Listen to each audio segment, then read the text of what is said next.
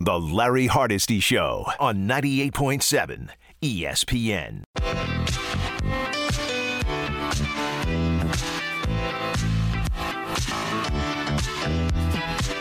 The Larry Hardesty Show on 98.7 ESPN. Good Sunday afternoon, everybody. Welcome at 1-800-919-3776. Also via Twitter at Hardesty ESPN, at ESPNNY 98_7 FM, along with Will the Thrill and Tom Bauer. We call him TB 98.7. We're here until 3 o'clock. Then a very important Game 3. Our coverage begins. Rangers, Hurricanes at MSG. That's the pregame show. You know how important it is. We're all over it here on 98.7 ESPN. Welcome. Our show today, 1 o'clock, we'll chat with my colleague, Hahn. He'll talk a little bit. We'll get a little thought process about what's going on with the NBA playoffs, why the NBA just will not give the Knicks a break. I thought maybe if I left town, okay, maybe then the NBA would find a way to give the Knicks a little higher seeding in the ping pong drama that's now become its own show. Nah, not the case. As a matter of fact, they didn't move a bit. They were 11th. That didn't work out. And, of course, at 2 o'clock, I'm looking forward to it. It's been a long time since I've had the pleasure to speak with him. He is Adam Graves, and he will get us caught up, revved up, his thought process about Game 3, Rangers-Hurricanes at MSG. So I'm looking forward to that. That's our lineup. But we begin with a little baseball. And, obviously, we'll talk a little Mets a little later because while I was away, another injury to the Met pitching staff, this time Max Scherzer. I don't know, it might be 4th of July before he returns, but the Mets find a way to keep winning, and that's what they have to do. And this is the one thing I said about the new manager, Buck Showalter, and we give him all the credit. There's been a resilience with this team. There's been a calm with this team. There's been a sense of professionalism with this team.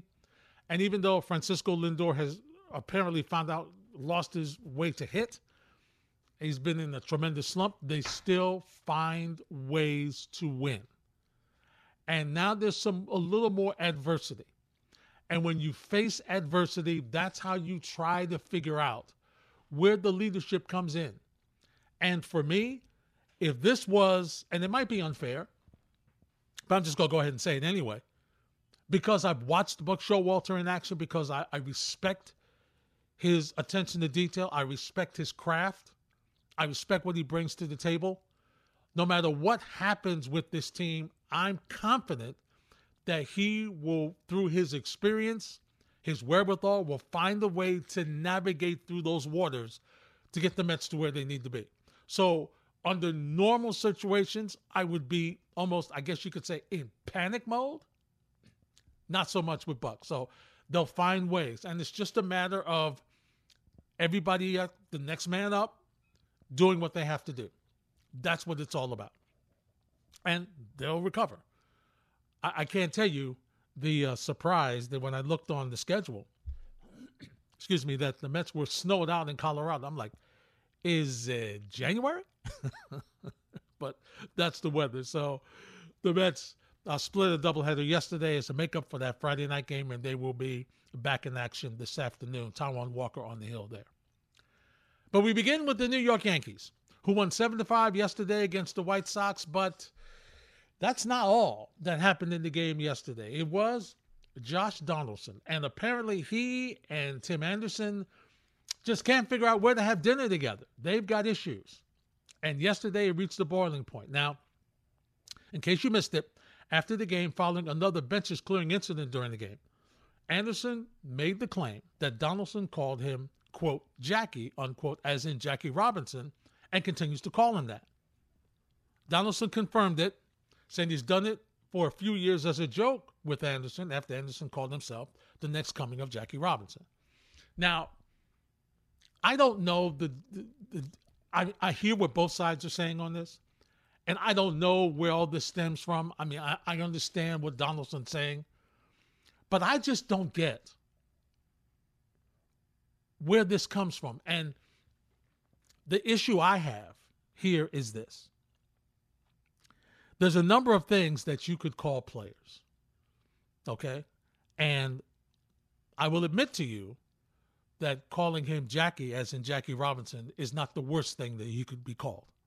It's really, in a sense, it could be used and received as a respect, that you are a player who is following the footsteps of a legendary man, a man who, as Michael Kay rightly points out, a man who has not only changed the game of baseball, but changed things out off the field. So there's that side of it. The other side, though, that I have to raise my eyebrow about is Josh Donaldson himself. Remember why Josh Donaldson was brought to this Yankee team. Josh Donaldson is a guy who plays on the edge. Josh Donaldson is a guy who has a certain attitude.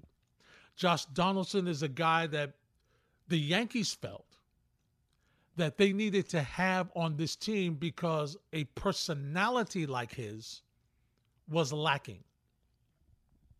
And that's why it's important. That's why they felt it was important for him to be on this team. They had a third baseman, clearly. They could have put, and really because of his struggles mostly, DJ LeMay, who's played a lot of third. Okay? They have other players who can play third. But they felt the need for a certain personality type. And that's what he brings to the table to be on this Yankee team.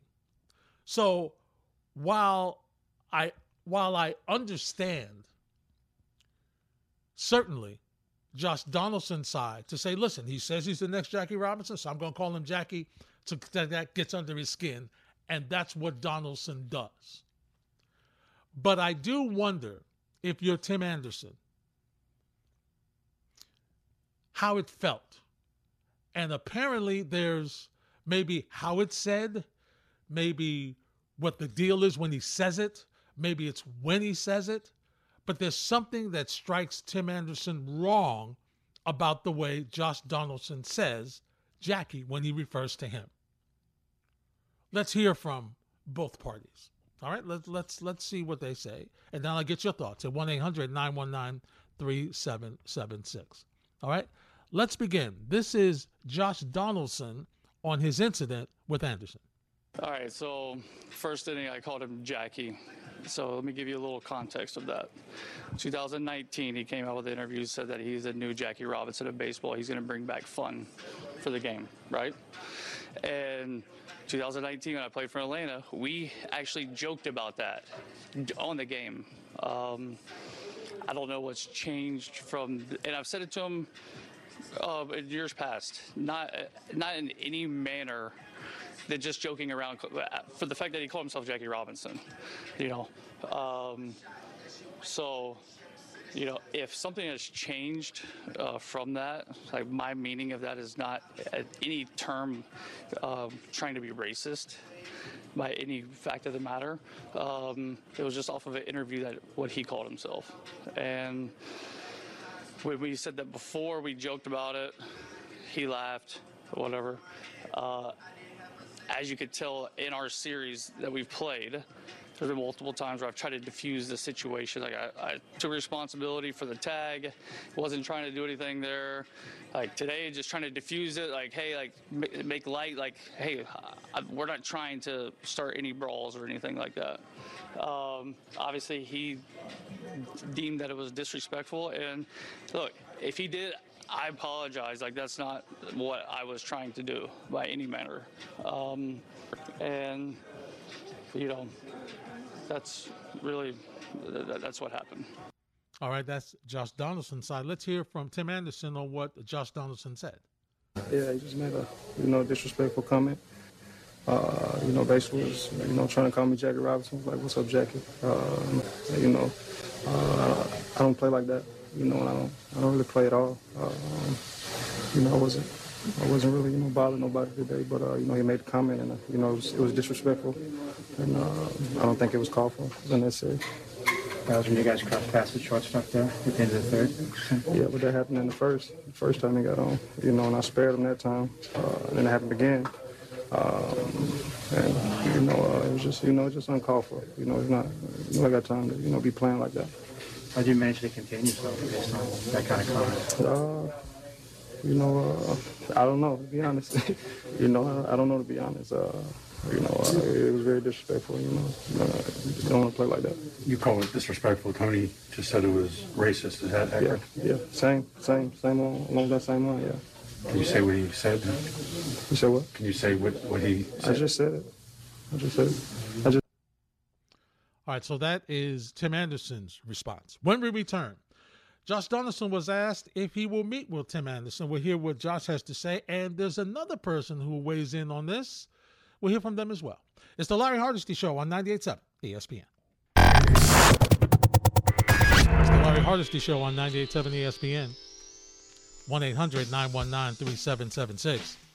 This 98.7 ESPN leaderboard update brought to you by Superbook Sports. Superbook Sports is live in New Jersey. Visit superbook.com for all the latest odds and promotions. Have a problem? Call 1-800-GAMBLER. On the PGA Tour right now, round 4 in progress on ESPN.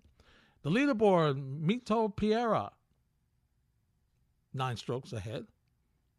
Will Zalatoris and Malt Fitzpatrick, both 6 under, 3 strokes back. Cameron Young from America is in 4th at 5 under. And Abraham Answer, 4 strokes -4, and he's in 5th. So we'll keep you updated on what's going on at the PGA Championship. Right now, we're talking to you on the phones about the Josh Donaldson, Tim Anderson situation. 1-800-919-3776.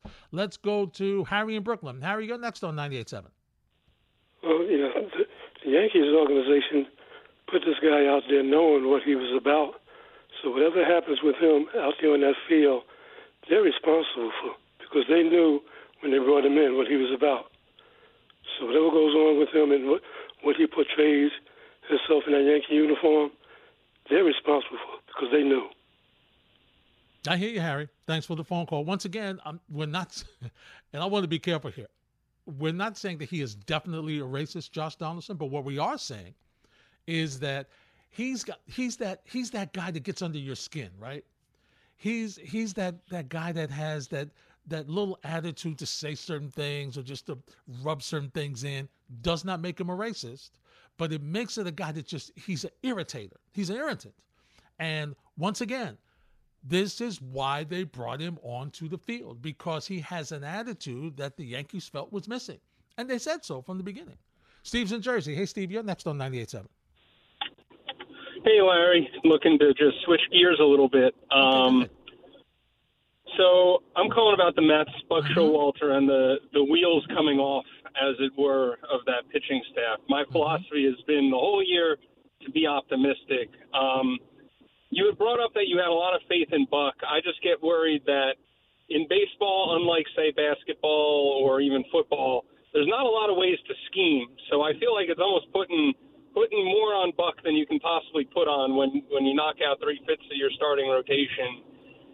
There's not a whole lot of buttons to push left. So I'm worried, great manager or no great manager, we're in for some rough seas ahead here.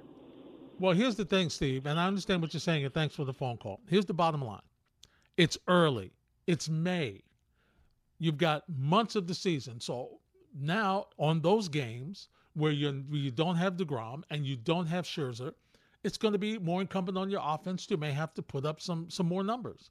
And think of it this way. Before McGill went down, I mean, you would have been more than happy with what he gave you in replacing DeGrom. So somebody else has just got to step up. Okay, and hold the fort until Scherzer gets back. I don't even know about DeGrom. I'm not even thinking that he's, it's almost to the point that I'm looking as far as DeGrom is concerned, and I'm saying, you know what, I'll be surprised when I see him on the mound. I'm not even can think about him even pitching again. I'm just serious. I can't, because I'll go crazy with this roller coaster of emotions. It's like a soap opera. Tune in tomorrow to see what the MRI said. Tune in tomorrow to see what this MRI said. I'm done. I'm done. When he's back, tell me he's back. When he's throwing off a mound, then I'll get excited. Until then, he almost doesn't exist to me. But I understand you're concerned about Scherzer. Yeah, you're missing 2/3 of it. And I know McGill hopefully will be back, and then you'll get him squared away. But for right now, this is what you have to do. And your bats, which you have a lot of talented bats in this lineup, the offense has got to carry it for a while. Pete's in Jersey. Hey, Pete, you're next on 98.7. Hey, what's going on, Larry? How you doing, man? Great, Pete. Yeah, just give me a call. Yeah, man. It's P, like the letter Pierre. Let's say it's Pierre. That's my real name, if anything. All right, Pierre. Nah, man. But let's just make sense of it. I'm a diehard Yankee fan, but I can understand where Tim Anderson is coming from, being a black man from in the United States. Josh Donaldson is a good player. Tim Anderson is a great player, and once he made that comment, it's like saying I'm the next Michael Jordan. People are gonna. You're opening yourself up to criticism and people talking crazy about you. But it's to a point. If Josh Donaldson is calling him Jackie, but after a while it's like, all right, Jackie, okay, Jackie, okay. After a while, the tone could be deemed as, all right, bro, we're already over that. Why you're saying it now? It's like it doesn't sound like the same Jackie because Jackie rhymes with something else. You know what I mean? I do. So it's one of those things. It's like a lot of people don't think about it. Look, I understand from both perspectives because Josh Donaldson's an irritant, like you said. He's going to press your buttons. But I mean, you call me Jackie after a couple of times, and I told you, ha ha ha, very funny. But you keep saying it. After a while, I'm going to be like, yo, bro, I don't play like that. Like Tim Anderson said, I don't play. Yeah. I don't want to hear it. Yeah, you could take it. Yeah, exactly. You can take it two different ways. Like Tim Anderson, he's the best hitter in baseball. I'm gonna say DJ LeMahieu, but that's a whole other story. But they're the best hitters in baseball. But when somebody keeps saying it to you like that in a different tone, after a while, you're gonna feel some type of way. No, regardless if you're producing or not, it's gonna be taken in the wrong connotation. So. That's from my perspective, at least. I hear you, Pierre, and I think you're right on point. Thanks for the phone call. I think you're right there, because then the Yankees are just beating up on Chicago right now. So then now it's now he's got a little he's mentioning it in a different tone, assuming once again don't know, but see people don't get it. Sometimes tone is everything. It's not. Spike talked about it earlier, okay? My parents always, it's not what you say, it's how you say it, all right? It's not what you say, it's how you say it. And with the Yankees winning like this, and Donaldson, with that little irritant, just nudging them a little bit, I could see where he would say it to the point that Anderson, upset at losing, tired of hearing it all the time, as Donaldson has admitted that he says it a lot. I'm just not trying to hear that today, man. I'm just not trying to hear it. And the other part of it could be, and we don't know, but has anybody else called Tim Anderson Jackie since he made the statement? Does anybody else do that to him? I don't know because I haven't heard it. I mean, I didn't know that he did it until this incident yesterday. So I'm not real sure. I haven't come across anything where other players have said that to him, even though he's made the statement, even though Tim Anderson made the statement of wanting to play like Jackie Robinson played and wanting to do speed and show his athletic ability. Why is it that Donaldson's the only one to say it? Maybe that's the issue that Tim Anderson has. Don't really know. Jerry's in Limbrook. Hey, Jerry, you're next on 98.7. Hi, Larry. Thanks for taking my call. I just wanted to, continue the conversation with the Josh Donaldson comment. And, while it's tough to call someone a racist like that, but I don't know. To me, there's definitely racist undertones there. To me, it's almost the equivalent of calling a black man boy. While the word boy isn't racist per se, but it's the way you say things. And I kind of, I get the sense of it kind of being something to the equivalent of calling a black man boy in a demeaning kind of way. I understand Josh Donaldson has a history of being kind of an irritant, but there's certain lines you don't cross. And I don't know, just kind of has a bad vibe, from my perspective. Well, I hear what you're saying, Jerry. Thanks for the phone call. And, I understand that. And it does have a ring to it. But once again, I'm just hesitant to make that leap because for me, there's something missing here, Jerry, ladies and gentlemen. There's something missing. Why is it now? Was there something else said with it? I mean, if this has gone on from the time that Anderson made the statement that he wants to be the next Jackie Robinson,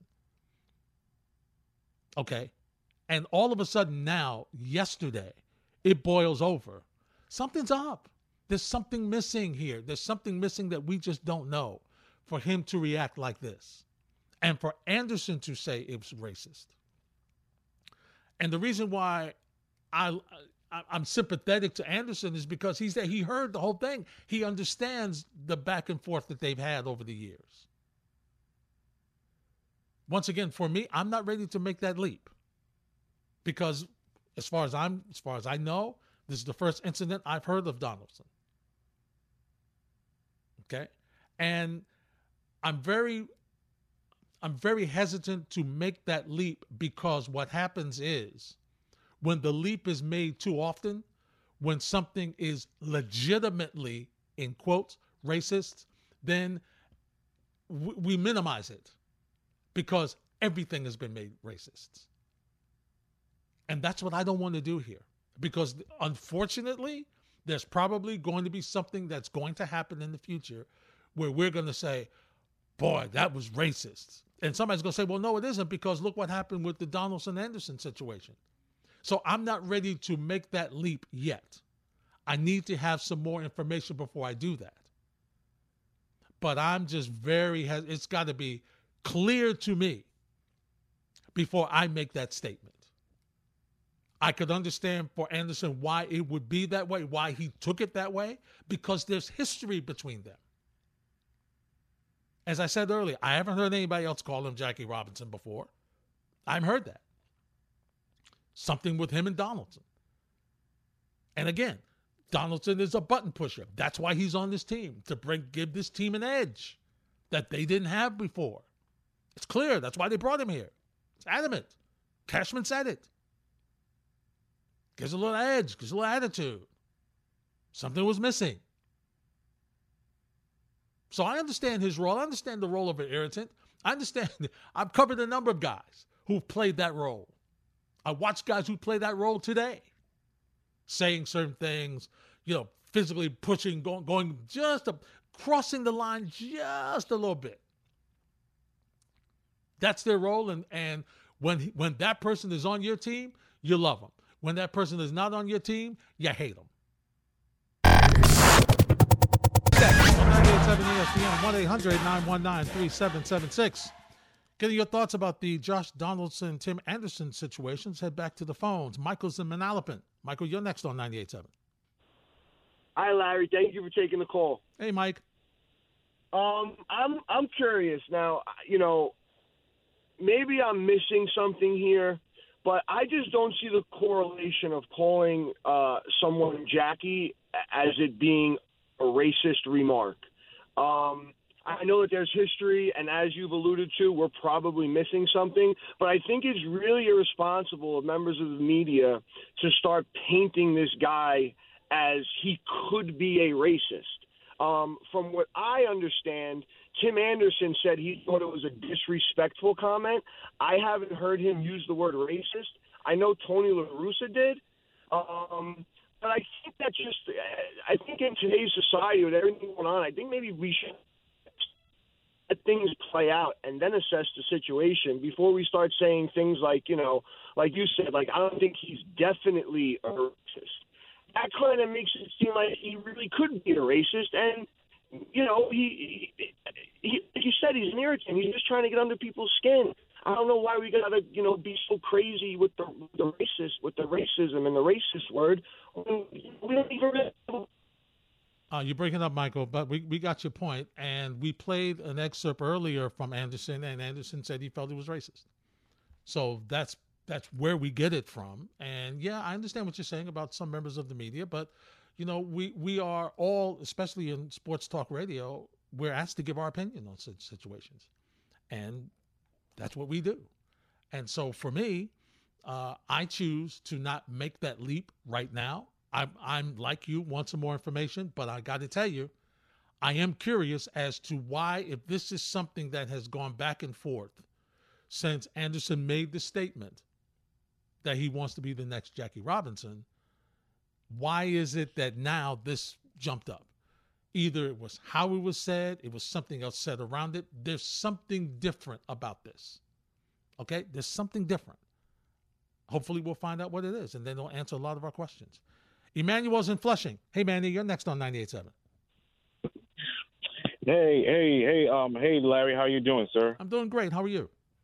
I'm good. Listen, I didn't watch the game per se, but I actually read it when I was hanging out with some friends, and I found it. I found it weird at first. I mean, like Jackie Robinson. I mean, why would you say that? And number two, I mean, look, I don't know. Listen, I don't know Donaldson on a personal level. We don't know Donaldson. I mean, yes, he's an instigator, but I think that sometimes an instigator could, sometimes being an instigator, you could say things that could get over the edge. I mean, he could have said way worse than Jackie Robinson. I mean, that's all I'm saying. Oh, there's no question about that, Manny. Thanks for the phone call. He could have said, there's a number of things he could have said. All right. But there's something about what he said. And I can't discount why Anderson responded the way he had this occasion. It's not the first time they've played against each other. It's not the first time they've played against each other. It's not the first time they've had the comment. Donaldson admits that he has said this over the years. So there's something about what or how it was said this time that led to Anderson's reaction and the bench clearing that happened. It's got to be something, okay? I don't know what it was. I am, once again, not ready to paint Donaldson as a racist. I'm not ready to do that. I don't have a history. I don't have other things to say. Okay, here we go again. This is something with Josh Donaldson. Look at this. So I'm not ready to do that. But I also cannot discount Tim Anderson's feelings here because he heard something. There's something that made him feel the way he felt. So I'm not going to just discount it. I can only speak for me. I'm not going to speak for him. And something happened there. There's no question. Something did. Eddie's in Brooklyn. What's up, Eddie? Hey, Larry. How you doing? Listen, great, man. I think, like you said, more too, because it's like if a guy come in and say like he want to play like Jackie Robinson, he want to be like Jackie Robinson. Basically, I'm thinking like he wants to play like Jackie Robinson because there is no more color barriers to break down MLB no more. So I'm thinking like he's saying like he want to play like him now. For him to take it that type of way, it's some more words the other dude said to him that, you know, like probably racist or demeaning or whatever he said to him, for him to act like that, because you're not going to act like that. If like I'm not going to act like that if I'm on the base and you start talking to me like, oh, you wouldn't be the next Jackie Robinson, come on, steal a base. When you know like that, I'm not going to react like that's a racist term. You had to really say something bad to me for me to react like that. Exactly. I agree with you, Eddie. Thanks for the phone call. That's what I think. Now, once again, don't know. We're just speculating. Just speculating. But for Anderson to respond the way he did, for Grandal to come along, for La Russa to say what he said, there's something there. There's got to be something there. Q's uptown. What's up, Q? You're next on 98.7. Hey, Larry. It's good to hear you. Welcome back. Thanks, Q. Always great to hear you. Appreciate you.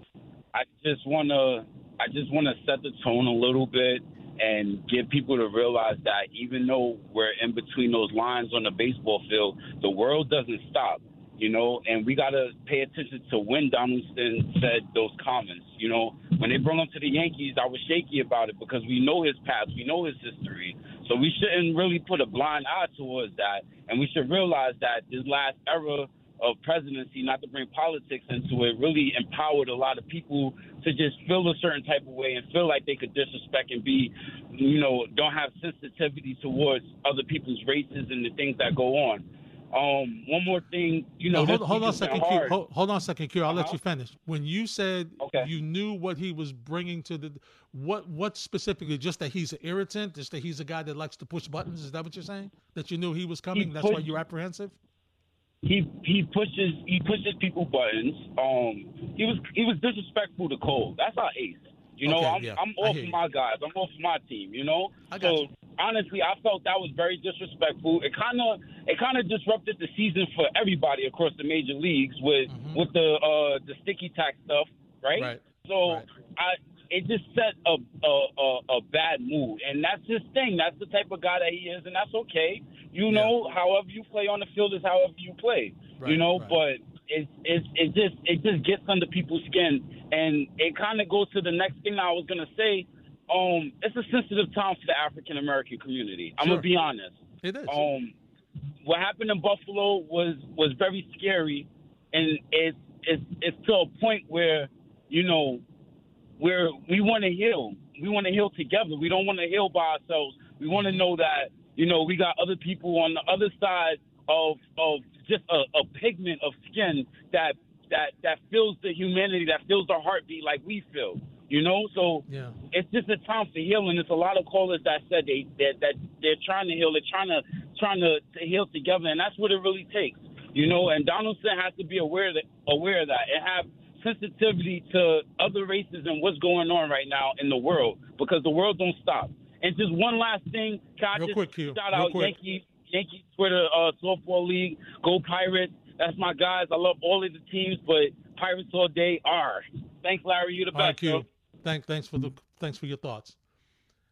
In the heat of battle, playing whatever sport it is, competition, Q, unfortunately, athletes are not thinking about what's good for the world. We would like for them to do that in an off moment, in the middle of a game, trying to gain an advantage against an opponent. That is the farthest thing from their mind. And so I hear what you're saying. It would be nice, but that's not happening, and I wouldn't expect it to happen at that moment. And I just want to say, because he is a button pusher does not make him a racist. So you have to be careful about labeling folks. We'll continue the conversation a little bit, but when we return, we'll switch to the NBA with Alan Hahn. That's next on 98.7 ESPN New York. Hour number 2. Sunday edition of the show. Thanks for stopping by at 1-800-919-3776. Also via Twitter at Hardesty ESPN, at ESPNNY 98_7 FM. We'll take a timeout from the Josh Donaldson, Tim Anderson controversy. We'll get back to that a little bit later, but I want to touch base with a friend, colleague, a man who I respect, his knowledge of the NBA. You'll hear him every day, every single day, from noon to 3, along with his sidekick, Bart Scott. He is Alan Hahn. Hi, Alan. Larry, I mean, people normally say I'm Bart's sidekick. But I appreciate the intro. No. We have history. Yeah. I know who the sidekick is. We have history. Listen, Bart finds a different way each day to offend people. I love just coming along for the ride for it.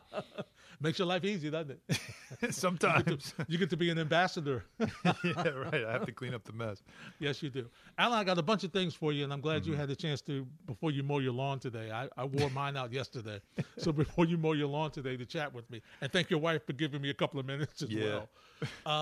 First of all, Alan, what is it going to take? I went on vacation to try to see if that would break the NBA's hold on penalizing the Knicks, because in 1985 they got the ping pong ball. Alan, what is it going to take for the Knicks to move up higher than 3? Yeah, it is. It's an incredible thing when you think about. So the year after the Knicks won that lottery with Patrick Ewing, the Cleveland Cavaliers won the lottery in 1986, and they have won it 5 times. 5 times since 1986. The Orlando Magic, since 1992, have won it 4 times. Like, there are a lot of franchises who have had great luck, and the Knicks have not. And that's just a simple. But, it's not even winning the lottery. It's the fact that, as, Adam Schefter so kindly pointed out with a tweet the day of the lottery, that the Knicks have never even moved up, let alone win it. Never even moved up. They've moved back, but they haven't moved up. And he said that is likely going to happen again for an 18th straight time. Oh, yes. And he was correct. He was correct. Yeah. Good that Shefty. He's supposed to know these things. He is. That's what he gets paid. Yeah. You know what, though? It is amazing. You kind of scratch your head and you just wonder about it, like, really, what is going on? But in the end, I always say this. It's more about your scouting and your development. It's finding a player. It's making the right pick. Because how many times have we looked at drafts in the past where the Knicks have had a top 10 pick, and you're like, what? Like it's what it's turned out. We're always finding the player that it's one thing to not get the player that you wanted in the famous Steph Curry one, obviously, but it's worse when there was a player on the board that you worked out that you left on the board and has turned into a star, Donovan Mitchell. You know what I mean? Like, those are the ones that really, I think, are more frustrating, because it is like the basketball god saying, okay, we haven't given you a win, but we have provided you plenty of opportunity to build a team with plenty of talent, and you've chosen other people instead. So that's on you. Yeah. And then you rationalize it by saying, you know what, Donovan Mitchell would say he wouldn't be as good anyway. You can rationalize that all you want. I don't know if I'm buying that, because everybody, including Rick Pitino, is telling the Knicks, don't pass on this guy. And they did. Mm-hmm. And he's not the only one, of course. No. As we know, Shai Gilgeous-Alexander. I mean, we could really depress people on a beautiful Sunday afternoon if you want, but I'd rather move on. No. Let's move on. And so, Alan, with the 11th pick, what type of players could they be looking for that's available in the draft? I know you do your homework and you've already started. So, what type of player are we looking for? A point guard, or are we trying to get one through free agency or trade? Yeah, trade. Yeah, okay. I don't see a purpose in using this pick. I'm being honest. I know a lot of people don't like that. I know fans just want to hear about players they could get, and you're going to read all these stories. The years I was a beat writer, this is the time of year where you talk to agents and agents tell you, my guy interviewed with them. He's going to go work out for them. So you write about them, and now everybody just starts to dream about this player as a Knick and that player as a Knick, and others that say, why would they interview him? He sucks. They're going to blow it. This is the time of year where it's just a million names are attached, and you really don't know until draft day. But this is a time where I look at this and I think, they've got a lot of young players on this roster, and they've got to develop them. Adding another young player, I don't think, and especially in a draft like this where you don't have, it's not a star-driven kind of draft. It is not a top-heavy draft. It is another draft where you'll get a lot of projects at the very top, and then you're going to get a lot of role player types after that. And is it something that you think the Knicks need is another wing player that is under 20 years old, just like you have a bunch of wing players under the age of 23. So I think you have to do this group has to be aggressive because they have not landed the star. And you have to be ready to move that pick and be willing to move that pick if you can get yourself a veteran player that has enough talent to upgrade this roster. And obviously point guard is a major area for them. But guard and wing in particular are going to be important places. Look at the league. So I don't know if this is a pick that you make. That's how I feel. I don't know if it's a pick you make. And if you do, you might be making it for somebody else. Because if you're just picking another young player and throwing him on the pile, it's going to get a lot harder to tell me that this is going to be a very competitive team next year. The voice of Alan Hahn. You hear him every day, Monday through Friday from noon to 3 with Bart Scott. Here on 98.7 ESPN, Larry Hardesty. So, Alan, let me two quick ones on the Knicks. Do they re-sign Mitchell Robinson? And the next one, which nobody can seem to answer, so I expect that you will be able to, is Cam Reddish going to be a trade piece, or is he going to really be on this team? Yeah, it's a good – the Cam Reddish one is really an interesting question because from what I know, Tom Thibodeau actually likes him. And I know that sounds crazy because he didn't play him a ton and people got really upset about that. But I actually think what they wanted to do is get him in and get him into the idea, the culture of, hey, here you've got to work and earn your way, right? And I know some people throw their arms up at that, but that's just the culture that Tom Thibodeau is trying to build. You're not just going to come here just because we traded you. We're not going to just throw you out there and give you a ton of minutes. This is a place you're going to have to earn it. Now, does Reddish want that? Does he want an opportunity somewhere else? Where does he fit in the rotation? There's a lot of questions there. But he is a piece that, you wonder, do other teams have an interest in him? Keep in mind, he's in the same draft as RJ, that they will be, in October, due an extension or they'll become restricted free agents at the end of the season. So that is something that you also have to consider. It's doubtful the Knicks would offer him an extension. So he will be a restricted free agent at the end of the coming season, which, of course, makes him a trade piece at some point, if not during the offseason, if he doesn't fit into the plans. That's the one question. That's the second one you asked me. The first one, that one is one where I just don't feel like he's going to be here.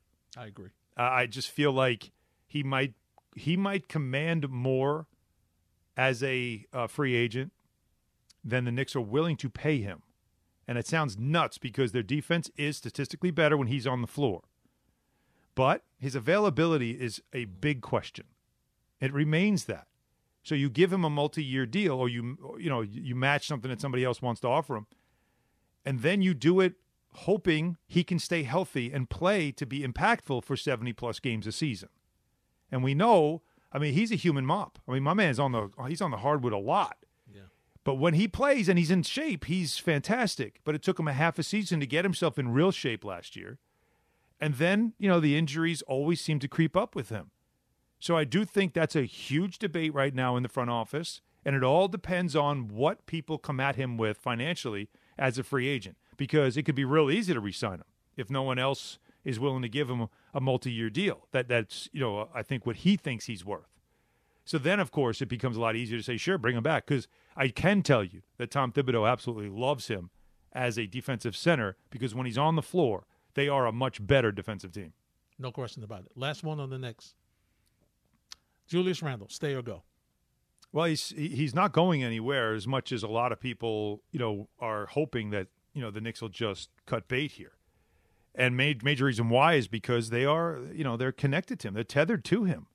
I mean, he's a guy that Leon represented as an agent. He is someone that, William Wesley has known since he's a teenager. They have a strong tie to him. And I said all last year, he looked like somebody that didn't want to be here. And so my thing about moving him was, if you got to have a heart-to-heart and say, do you want to be here or not? Because if you're not happy here, you're not comfortable, whatever it is, if it's just the way the fans treat you, the way the fans yell things, social media, whatever it is, if you're not happy, why continue to be miserable? Then you say, okay, let's come up with a deal that works for everybody. But he said at the end of the season, I want to be here. I'm happy here. This is what I want, all that stuff. So, okay. So knowing that, I knew they weren't going to just trade him because they want to move on from him, because they're tethered to him. So that also gives you a little peek into next season and what to expect. More of the same. Now, which Julius are you going to get, Larry? Are you going to get last year's Julius, or are you going to get the one that was most improved player and all-star and led his team to the playoffs, Julius? Because those are two different people. Yeah. Now, the Knicks are banking on getting the guy from 2 years ago. We'll see.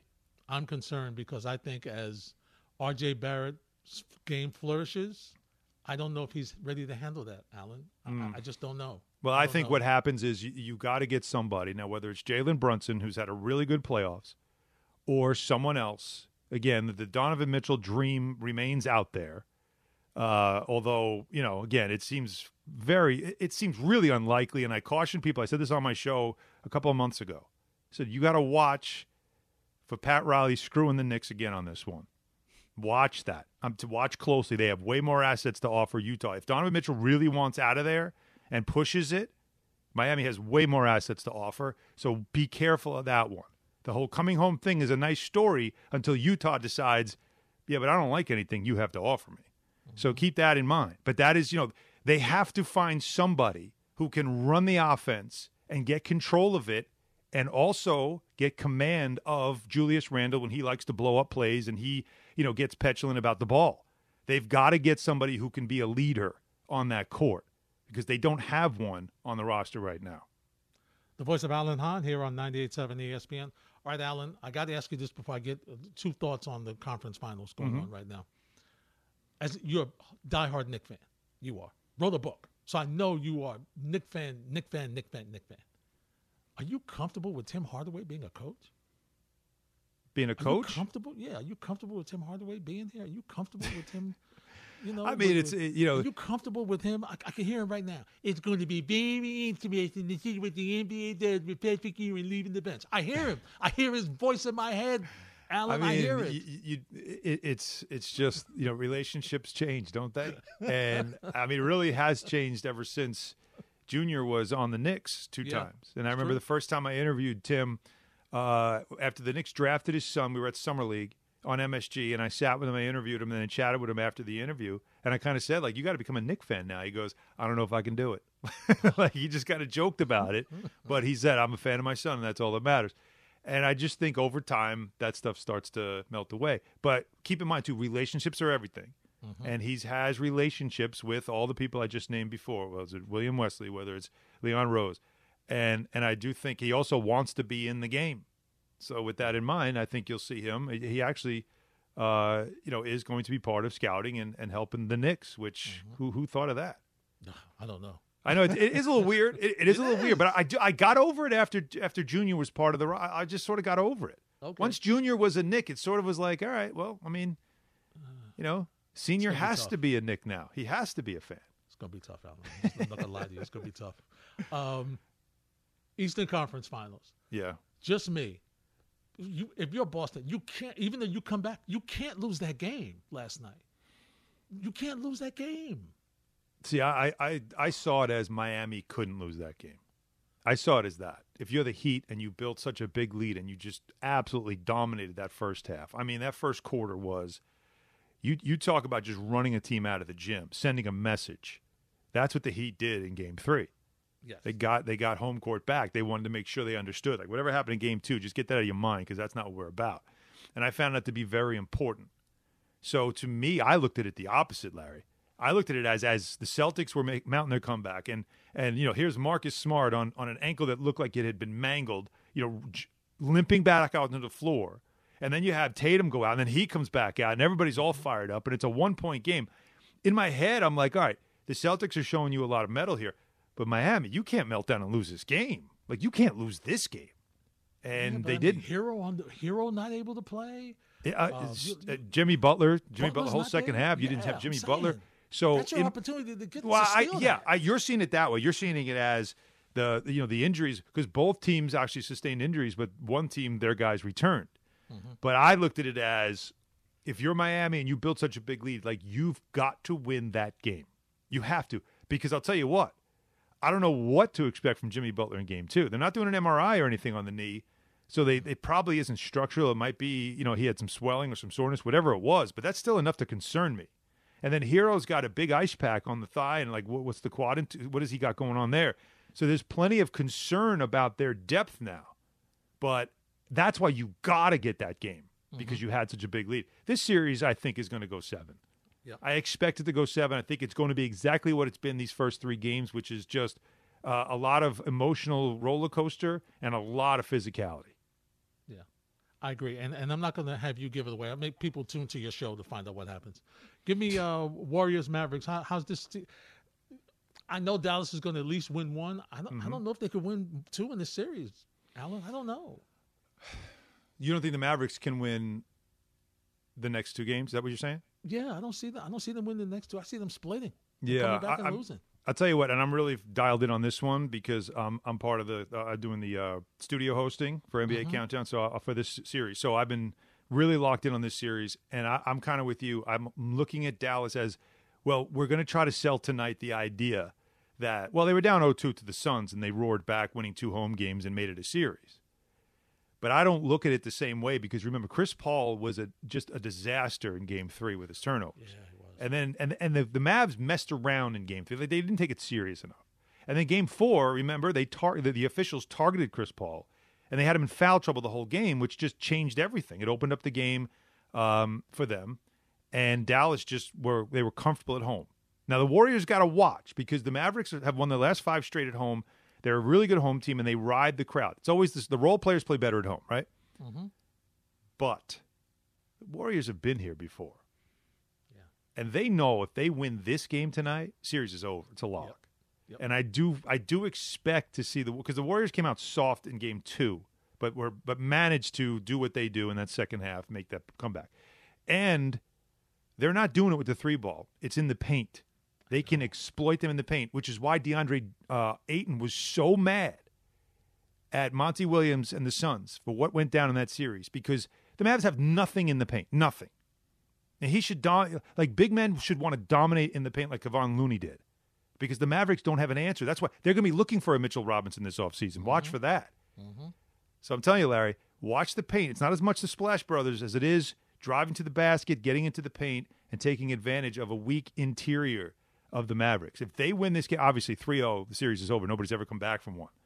So I'm with you. I don't think they can win, 2 games in this series, let alone 4. I don't. But tonight is a huge one, obviously, for them to stay alive. No question about it. Now, my guys Will and Tom are jumping up and down like there's like they're trying to land an airplane because I'm so far over the clock. But I got to ask you this: 30 man, seconds. tell them we blow through the clock. That's what we do. Relax. I'll talk to Hurley. Don't worry about it. Hurley's not going to call you. Don't worry, guys. Settle down. Winthrop's not going to call and say, "What are we doing?" Relax. Right. I got this. Right. Me and Larry, we do this all the time.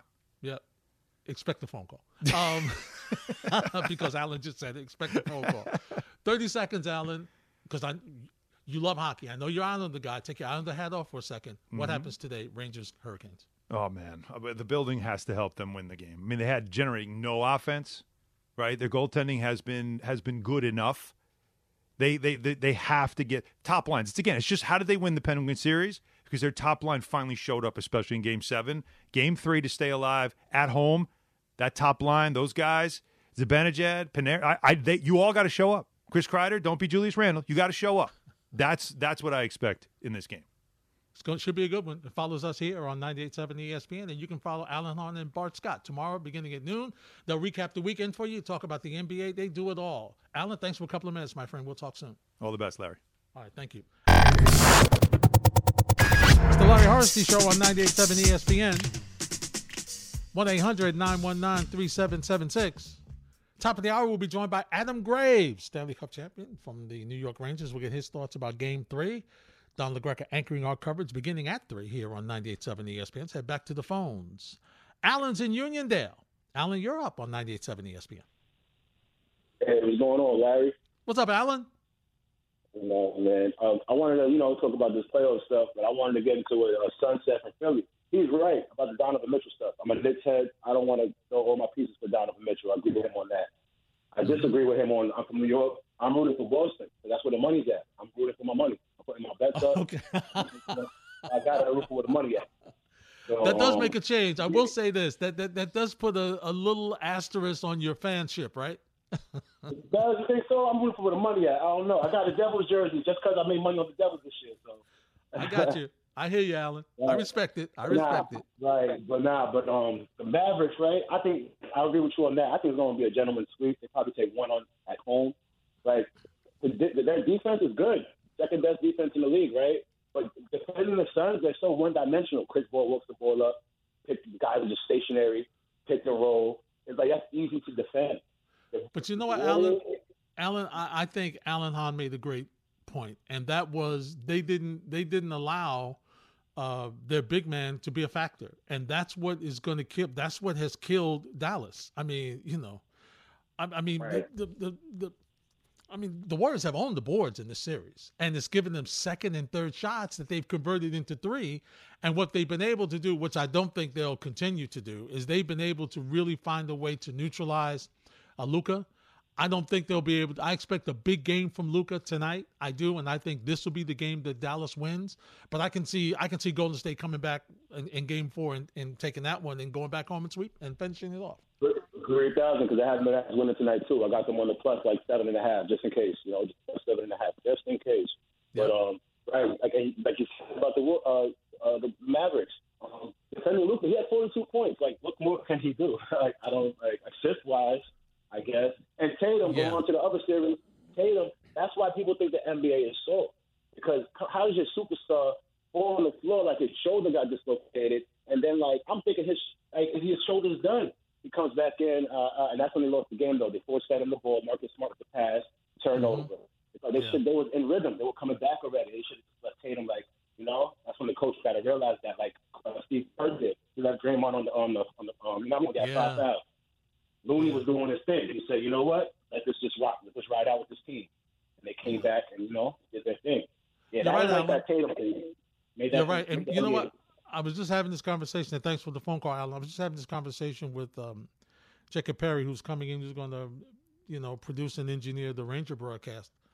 And we were just talking about how Boston can't seem to get Tatum, all right, and Brown on the same page in the same game. They never seem to play off each other. There seems to be somebody that, okay, Brown gets the ball this time, all right. Tatum gets the ball. There's very rare. There's maybe a handful of times that I've seen in the series where one is passed to the other one and the other one's got the basket, or one, or vice versa, where the Tatum's going to Brown or Brown's going to Tatum. And yesterday was Tatum's day. I mean, at 30, he had 40, he was just lighting it up from outside. And, they ended up losing that game because Tatum couldn't give him a break and respond in key moments. And so that's what they have to do to get together. And to piggyback on what you said earlier, Alan, about Luka, you know what? Yes, he's dominant when he scores, but it's when he gets other people involved. Okay, if I'm Golden State, Luka could score 50. I'm good. If I'm shutting everybody else down, he could score 60. I'm good if he's shutting everybody else down. It's when he distributes. It's when he gets people moving. It's when you have to defend him because he's hot, and now he passes it, and somebody else burns you with a basket. So they need Dinwiddie. They need other guys to perform, and I think they will tonight. Jeff is in Delray Beach. Hey, Jeff, you're next on 98.7. Good afternoon, Larry. Great show and really great body of work over the years. Thank you, Jeff. I wanted to weigh in on this Tim Anderson racism claim. Obviously, we're all very sensitive to these types of claims, especially in the aftermath of the George Floyd incident.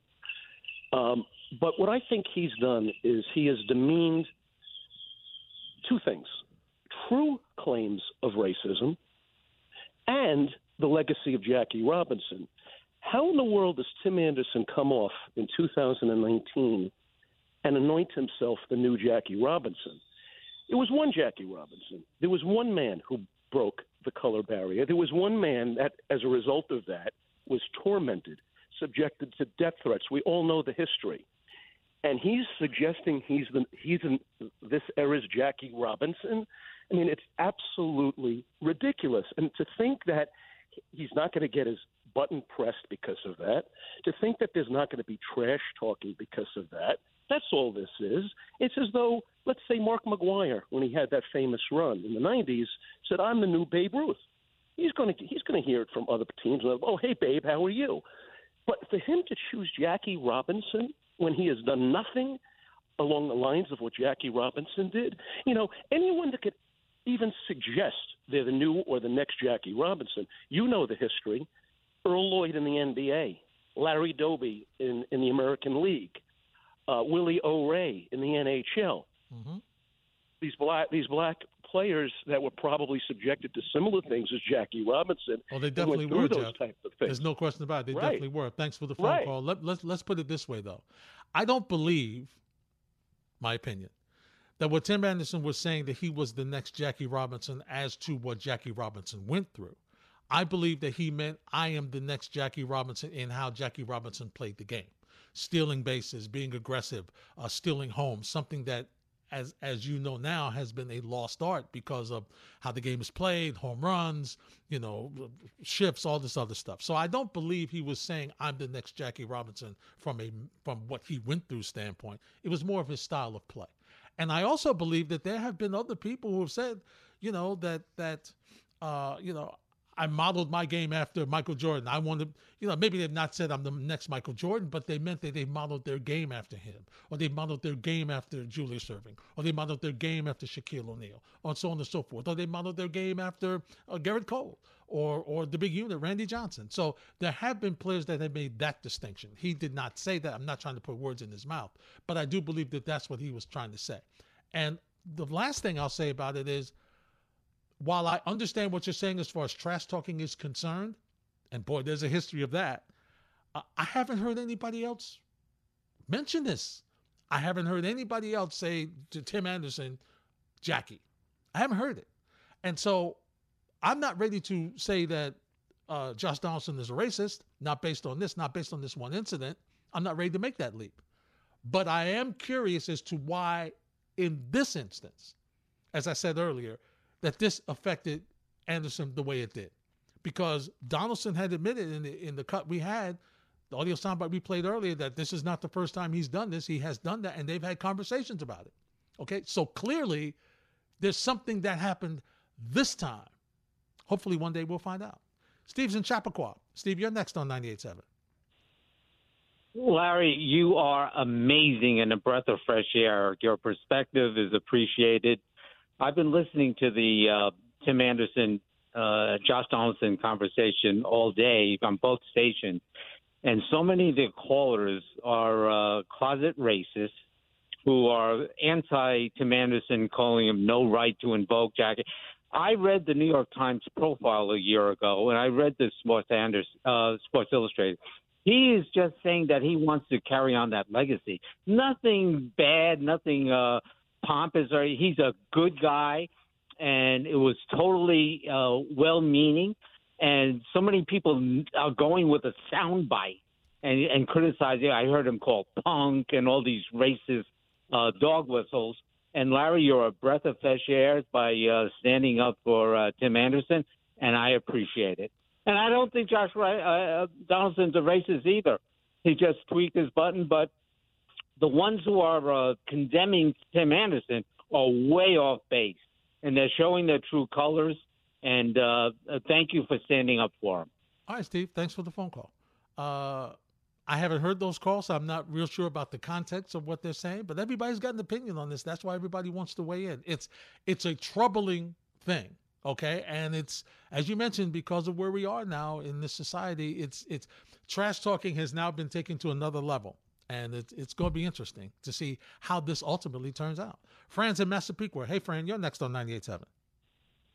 What's up, my man? How you doing? Let me start. First of all, you're great. I love you. Whether you're, I don't care. I don't even really know what you are, but I love you. You know what I mean? I don't look at things that way. I look at people by their personalities and how they come off. That's the way I look at it.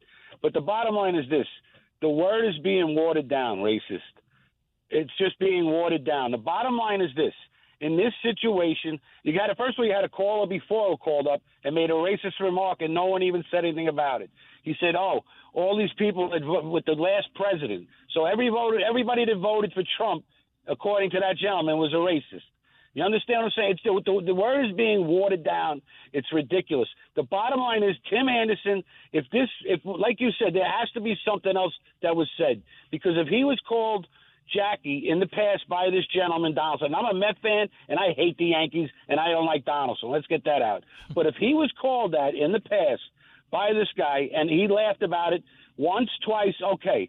If it happens a third or fourth time, man up, grab the guy, pull him aside and say, "Hey, listen, pal, I don't like it no more. Let's stop it. If you keep it up, there's going to be a problem." That's what we have to do. Everybody always runs to the media. Everybody always jumps to conclusions. That's why I'm glad you said you don't think he's a racist. You got to hear more. And if more people thought like you, it would be a much better place to live in. There's no room for racist talk. There's no room for racism. I can't stand it. It makes me sick to my stomach. There's no reason why you should hate somebody or dislike them for who they are, what color they are, what religion they are. It's ridiculous. But the word has been just watered down. There are true people that are treated in a racist fashion, and it's just, they don't get the same, credibility. You know what I mean? They don't get, it's just the word is being watered down. I got to run, my friend. Thanks for your thoughts. The Larry Hardesty Show on 98.7 ESPN. Hour number 3, Thursday edition of the show. Thursday. Boy, am I off. Sunday edition of the show. Thanks for stopping by at 1-800-919-3776. Boy, I tell you, I'm away on vacation, and all around me were Ranger fans. Down looking at the games, passionate, ready to go, yelling, screaming on the plane back, trying to get DirecTV, on JetBlue in the air so we could see the Ranger games, Ranger game. Oh, it's been an interesting time. And I am pleased and honored to be joined by my next guest. We talk Rangers hockey with the Stanley Cup champion, member of that 94 team, Adam Graves. We welcome him to 98.7 ESPN. Adam, how are you? Very good, and it's great to be on, especially this time of year. As you said, it doesn't matter where you are. Ranger fans, because of New York, as you know, they take their loyalty and their love for their team everywhere they go, and that's a special part of being a Ranger. It's a passion, my friend. It's good to talk to you. We haven't chatted in a long, long time. Good to talk to you. Good to know that you are well. So let's start with this, Adam.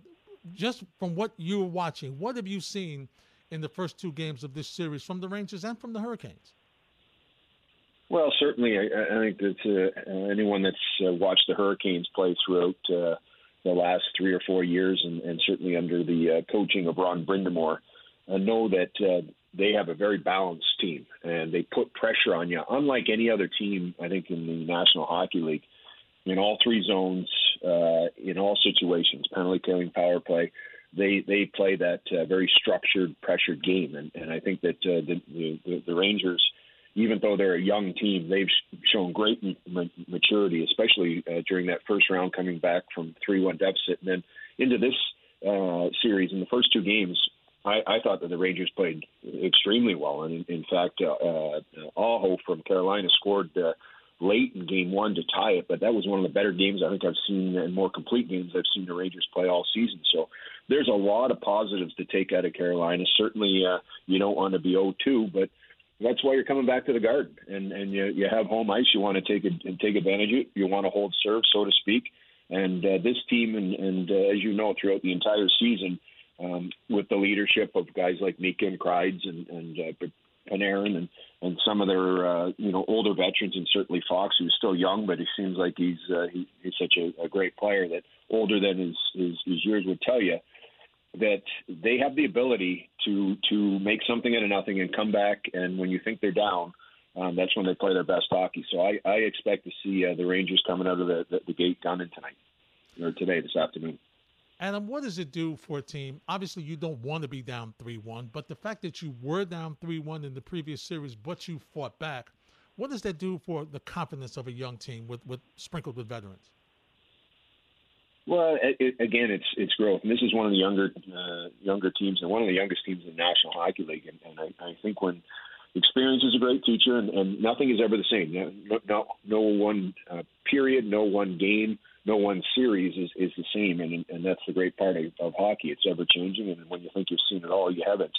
But when you have that experience, I think it really just helps you, and it helps you with your confidence. And the perfect example of that is you see the kid line with Hedl and Kakko and Lafreniere, how much confidence means to players. And when you have that type of experience and you have the ability, and make no mistake, Pittsburgh Penguins are an outstanding hockey club with some of the best players in the world. So to be able to dig deep, come back, no quit in New York, so to speak, but to come back in a series like that, I do think it gives you a lot of confidence. But not to say that as the playoffs move on, you want to get behind every time. It's just, unfortunately, there's 8 teams left out of 32, which tells you that they're excellent teams. All 8 teams in the Eastern Conference finished the regular season with 100 points or more, and the parity and the level of play has never been higher. But this is a deep character New York Ranger team, and I expect them to come out gunning at 3:30 today. Adam Graves is my guest. Adam, is it fun for you to watch a team learn how to win? A young team like this learning how to win? You talk about experience, but there's certain things that you have to learn along the way, and one of them is learning how to win. Is it fun for you watching that? Without question. I think the hardest part for me sometimes, and even as a player now, being a huge fan and a small part of the this journey, is the time in between games, and the focus is, as you know, once playoffs start, the focus is so much, it's 24/7 on preparing for the next game. But watching this team and seeing them, and as you know, it's such a skilled game now. But when playoffs start in the National Hockey League now, it's a little bit of a combination of old-time hockey and the new skill, speed. It becomes a heavier game, and people finish their checks. You're trying to wear teams down. It's a 7-game series, and it's not an 82-game marathon. This is more of a sprint, so to speak. So you're really zoning in or focusing on the detail of it, and really trying to play physical. You're trying to tighten things up, which I think the Rangers have played some of their most disciplined, structured hockey in the first 2 games of the series, and easily could have had a win out of it, but didn't. But that's all part of the organic growth. When I look and I see Lindgren and I see Keandre Miller, I mean, Miller has been outstanding. Just the evolution of their organic growth in their game. Snyder, young defenseman that has less than a half a year NHL experience, but I see the growth in him from shift to shift and period to period, it's really exciting. It is really exciting. And the thing that I probably respect and enjoy the most about this club is that they are so close. They're a tight-knit group from the older guys all the way to the youngest guys. They really look out for each other, and Chris Drury has made some nice moves to bring in, whether it's a Kopp or a Mott, these guys that really bring a lot to the table and have fit in seamlessly and makes for exciting hockey. And certainly when you have maybe the best goaltender in the National Hockey League in net, it gives you confidence even if you go down 2-0 with a Shesterkin. Adam, let's talk about Igor. Had some bumpy roads in the previous series with the Penguins, but we know his body of work from being in the regular season. He looks like he's back on track in the first 2 games here. What has been the adjustment for him, and how has the players around him made some adjustments with clearing out in front of the net so he has a better view of what's of the puck coming at him? Well, again, and I look at that first series. I mean, that first game, he stopped 79 shots against in the overtime first game of the Pittsburgh series, and he has the ability to win games. And there's not too many goalies you can say that's an elite, I think, category of goaltender. And for me, Shesterkin's greatest strength for me is just his hockey sense and understanding of the game and knowing where the puck's going to be. And you can watch a game, you see zip, with a bunch of passes, and then all of a sudden the other team will shoot, and it's like, oh, and he's just sitting there waiting for it because he knows where the puck is going, and then his ability to handle the puck. That pass that he made when Kreid scored on the rebound after hitting Mika for a breakaway might have been one of the best passes, forget about a goaltender, one of the best passes, long, nice passes that you've seen in the game in the last 20 years, and he has that ability. And he's just so calm, and as a team, when you look back, and I know having Mike Richter in the net, and I remember standing on the blue line and thinking about looking back and seeing Mike in the net, you felt like you had an advantage. You had it. He would give you a chance to win, and Mike was one of those big game goaltenders that saved his best for the most important time, and I think that you saw that in the last, throughout the first round with Igor, that he really, made some huge saves in the key times, and he's a Vezina Trophy, probably winner this year for a reason, and he's done it at every level, and he's going to continue to do it because he has that type of, I think, hockey sense, but more importantly, work ethic and all those other things that go with it. Adam, for people that watched you play, one of your many strengths as a player was being aggressive and finding places on the ice to get scoring chances. What can the Rangers do? I mean, 1 goal in 2 games is not going to get it done, Adam. What can they do to get some more goals starting this afternoon? Well, again, playoffs are all about, especially when you're in a series, it's about adjustments. And I think they were even talking about adjustments on the power play because Carolina's not giving you as much time and space. So you have to figure out how to get that puck to the bumper guy in the middle and really spread the puck out, move it quickly, and get them to, settle them down so that they get caught in between. And at the same time, Ranta has played very well, obviously. You need to get pucks and more shots and get into the paint and some of those other areas.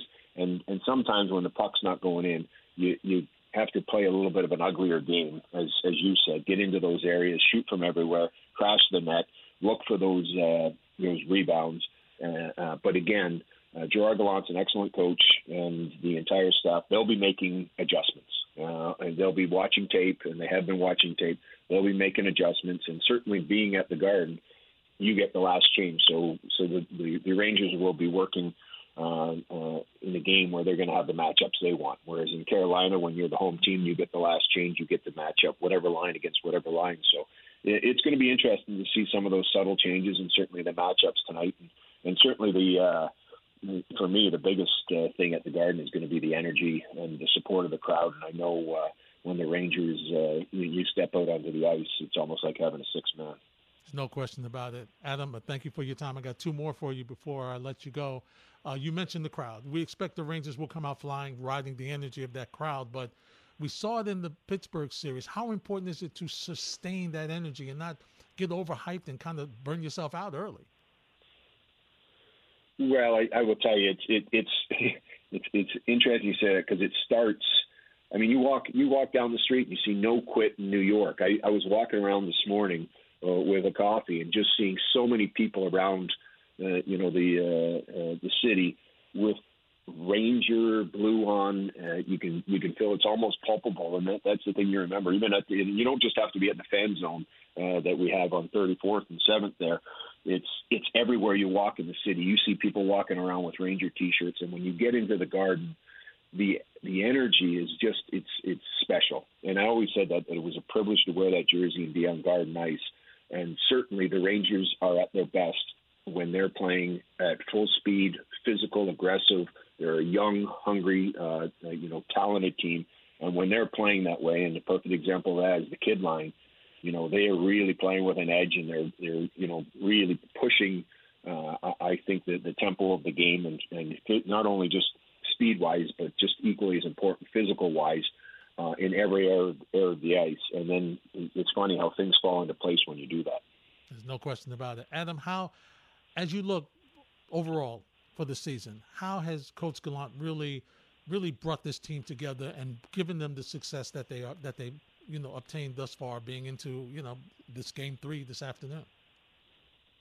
Well, I think first of all, I was fortunate enough to play with Gerard when I broke in with the Detroit Red Wings back in the mid '80s, and I just know his leadership skills. I know how grounded and good a person he is. That if you look at this hockey club, I think there's 7 or 8 or 9 players that have had career years under him where he just gives creates an environment and a culture that promotes, I think, confidence and certainly belief in what they can accomplish as a team. And I think he's an honest, hardworking type of guy that you respect and to a player.